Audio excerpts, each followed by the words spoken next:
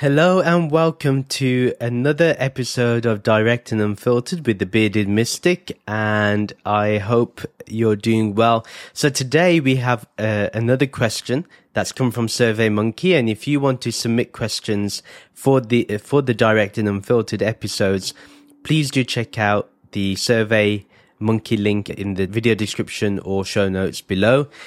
Today I was asked about what is my sampradaya, what is my spiritual background, who is my guru? An interesting question, one that I have kind of avoided answering because I've been on a journey of discovery myself and I've wanted to be able to be confident. I mean, this question was one of the first ones we received many months ago, so it's one that I'm now ready to answer, one that I'm looking forward to answering. First of all, my spiritual background. Since I was a young boy, I am part of the Sant Nirangari mission, and as you know, in one of the episodes of Wisdom of the Mystics, I spoke about my Satguru at that time was Satguru Baba Hardev Singh Ji Maharaj, and I looked into some of his quotes and shared with you what I learnt from him. And today I still go to the Nirangari Satsang, and I go there every Sunday. Now, obviously, it's under a new guru, Satguru Mata Sadiksha Ji, and I'm her disciple. And this is why, so many times people ask me, are you a guru? Are you enlightened? And I always say I'm not a guru. I'm just a content creator. And most of all, I'm a disciple. So I don't consider myself enlightened. And even if I was, I wouldn't share that with anybody because that's between me and my guru, nobody else. So my Satguru needs to know that, nobody else. So yeah, recently I met Mataji after a good number of years, maybe 4 years, and it was really nice meeting her, and it was what I needed, I think. And I'll go into the background a lot more in a minute, but yes, it's under her teachings and guidance that I have developed so much in my spirituality. She gives an amazing message, very direct, very clear. So let me go into the Sampradaya a bit more. First of all, my grandfather was one of the early disciples in the Sant Nirangari mission. So he was working in the same bakery as the second guru, Shensha Baba Avtar Singh Ji.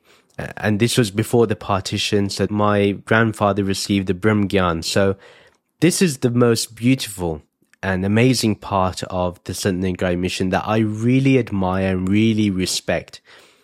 They believe in that if you have a strong desire to know your true self or to know God, they will give that to you. They will give that knowledge to you. There's no prior rituals. There's nothing like that. It's just if you have that desire, they are willing to give you that knowledge. And the knowledge is really simple. It's a very direct and simple path. That's the other unique part about it. And I think that's what's made me understand the scriptures a lot easier, is because I look at that knowledge that they give and I go accordingly.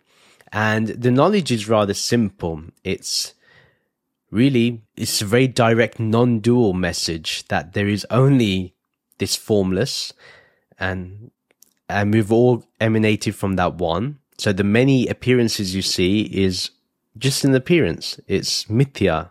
But you see this formless in all forms.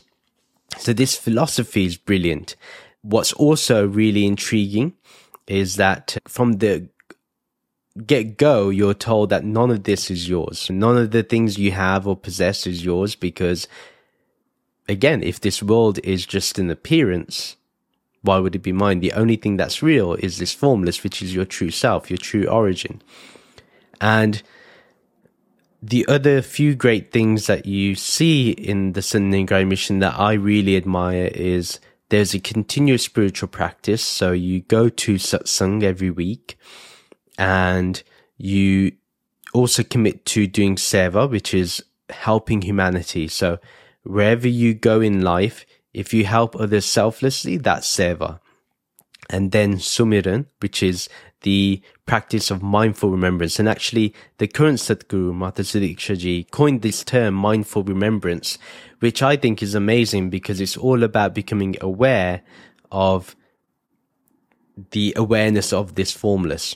So it's a real deep insight, in my opinion.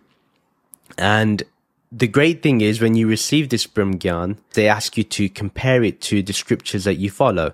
And I have compared it to the Gita, the Bhagavad Gita, to the Upanishads, to the Ashtavakra Gita, to so many texts. And actually, I read it from that perspective. And what's interesting is I find that I take leaps. What would normally be small little steps, I'm able to take giant leaps into understanding what they really say. So then what I have to do is go back and try to understand it.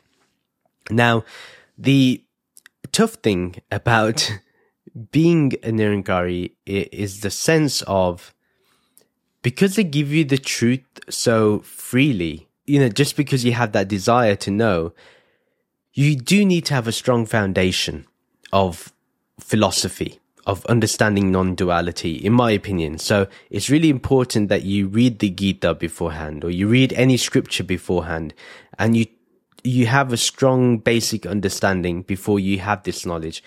And this knowledge is an open secret. I mean, although I can't share it with you because I don't have the permission, and I want to respect that principle. And once you understand it, once you see it, you're like, oh, it's everywhere. I can't deny it. I can't step out of this knowledge ever. So that's the sampradaya that I belong to, and I will share the details so you get to know more about it in the video description below. And I implore everyone that if you've listened to my podcast, if you've been inspired by me somewhat, this Brahm Gyan is a great direct, literally a great direct non-dual way of knowing the truth of who you are, the truth of the self. And the beauty that I also find is that, yes, okay, on one level you get this deep spiritual philosophical insight, but the other beautiful aspect is that there is work to do once you receive it. So, you have to work on any factionalism that you may have within. So whether that's caste, color, or creed, you have to get rid of those parts of you which discriminate others negatively. And you then also do not criticize anyone based on their diet or their dress or their way of living, their lifestyle. You don't criticize anybody. You refrain from judging anybody. And I think that's such an important thing, because it's very easy to get spiritual wisdom and then not know what to do with it. And I think the Sant Nirankari mission gives a great way of actually systemizing those beliefs, that philosophical insight of the Brahm Gyan into your day-to-day life. And he does it so nonchalantly. It is really quite impressive. And yeah, so once you're told, and in fact, once you're told, and the first principle, the first promise you make is that this body, mind, and material possession is not yours, automatically, where can ego even arise? Ego cannot grow in such a circumstance when this is not your body. So you're not going to be constantly taking selfies thinking you're only beautiful and the rest of the world isn't. Or this mind. So, I can intellectually understand deeper things. So what? This mind is temporary. This body is temporary. Material possessions. One day you're rich, the next day you could be poor. Or you're poor one day, you're rich the next day. But none of this is going to last. We all go empty-handed. And I think that's a great teaching in itself. And if you follow this, if you really, really put your effort into it, it can take you leaps and bounds in spiritual living. The other aspect I really like is that they say that spirituality is not just a part-time thing. It's not something you just do on a Sunday. You just attend satsang for those 2 hours and that's it. No, you have to do it in your day-to-day life. Like I mentioned earlier, that you have to do seva, you have to do sumiran, remembering this Lord 24/7. Literally, we are guided that when you're eating, drinking, sleeping, dreaming, driving, everything, you're meant to remember the Lord. That in itself, to practice it is difficult, but it's very simple. And I guess that's where the complexity is, because we look for excuses to avoid it. And this mission tells us that do it. Practice this spirituality, practice this awareness at all times. That's my sampradaya, that's where I come from. And it's literally through those insights that I share my content with you all. So my thoughts on the Bhagavad Gita is heavily influenced by that. And that's why I think I understand Adi Shankaraji's Advaita Vedanta a lot easier, because of this Brahm Gyan that I received from my spiritual guru, from my Satgurus. And it's really enhanced my life. I see the importance of having a living guru and why I think having a teacher is important. And the other great thing is that, and you don't find this in any other place, this is one thing I will mention. And for example, you always have the stage where the spiritual teacher or the spiritual guru would sit. And normally only that person can go there. So if you look at other gurus, only they can sit at the front facing the audience, nobody else. But in the Nirangari Satsang, the great thing is that even like the spiritual guru can't be everywhere at all times, right? What they do is they select someone to sit there on the very seat that the guru sits on, the very stage the guru sits on. That to me is remarkable. And so whoever sits on that seat represents the Satguru, represents the guru themselves. And I think that's amazing. You sense from there that the guru cannot have an ego, because they share the dais with others. They share the stage with others. The other beautiful thing about the mission's teachings that I find is beautiful is they truly see the formless in everyone. So for example, you touch the feet with your hand and you place it on your head, and you do that not just to your elders, but even to people younger than you. And that can be a culture shock for a lot of people. But I find that to be amazing, because yes, if we are all formless, if we are all this Brahman, then why should I discriminate between someone younger or older than me just because of age? And this mission teaches you wisdom can be in anyone. It doesn't matter what age they are. That's another beautiful practice we have. And again, another reminder that the formless is in everyone and everything. And it's a very integrated spirituality. And even though in the past few years I've been on a journey of trying to discover whether I truly still believe in the mission or not, I can say confidently that I do. And it's because when I look back and I see where I am today, the credit goes to this mission, because whatever good things people get from my content is because of that. And it gives me the freedom to do that. And you don't get that from every other spiritual tradition either.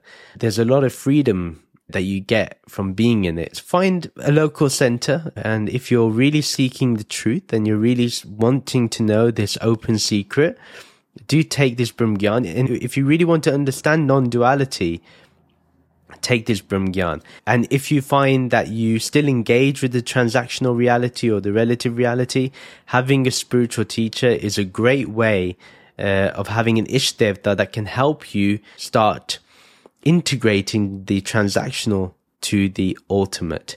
So that's a great way, the Guru Bhakti Yoga that you get in this mission as well. So that's a positive that you can apply as well. But the beautiful thing is, our Sadhguru Mata Sidiksha Ji really emphasizes on doing Nirankar Bhakti, Nirankar devotion, so formless devotion. And you know that in this podcast, we emphasize this. And again, it's all the teachings that I've received from my spiritual gurus that I emphasize on this podcast. And if there's any good things you hear, it's because of them. Anything bad is probably my own philosophy. So, so yes. So that's the answer to my question of what sampradaya I belong to and who's my spiritual teacher. And if you have any questions, please do share them. You can fill in the form on the Survey Monkey or even email me at beardedmysticpodcast@gmail.com. Thank you very much for listening. See you in the next episode. Namaste.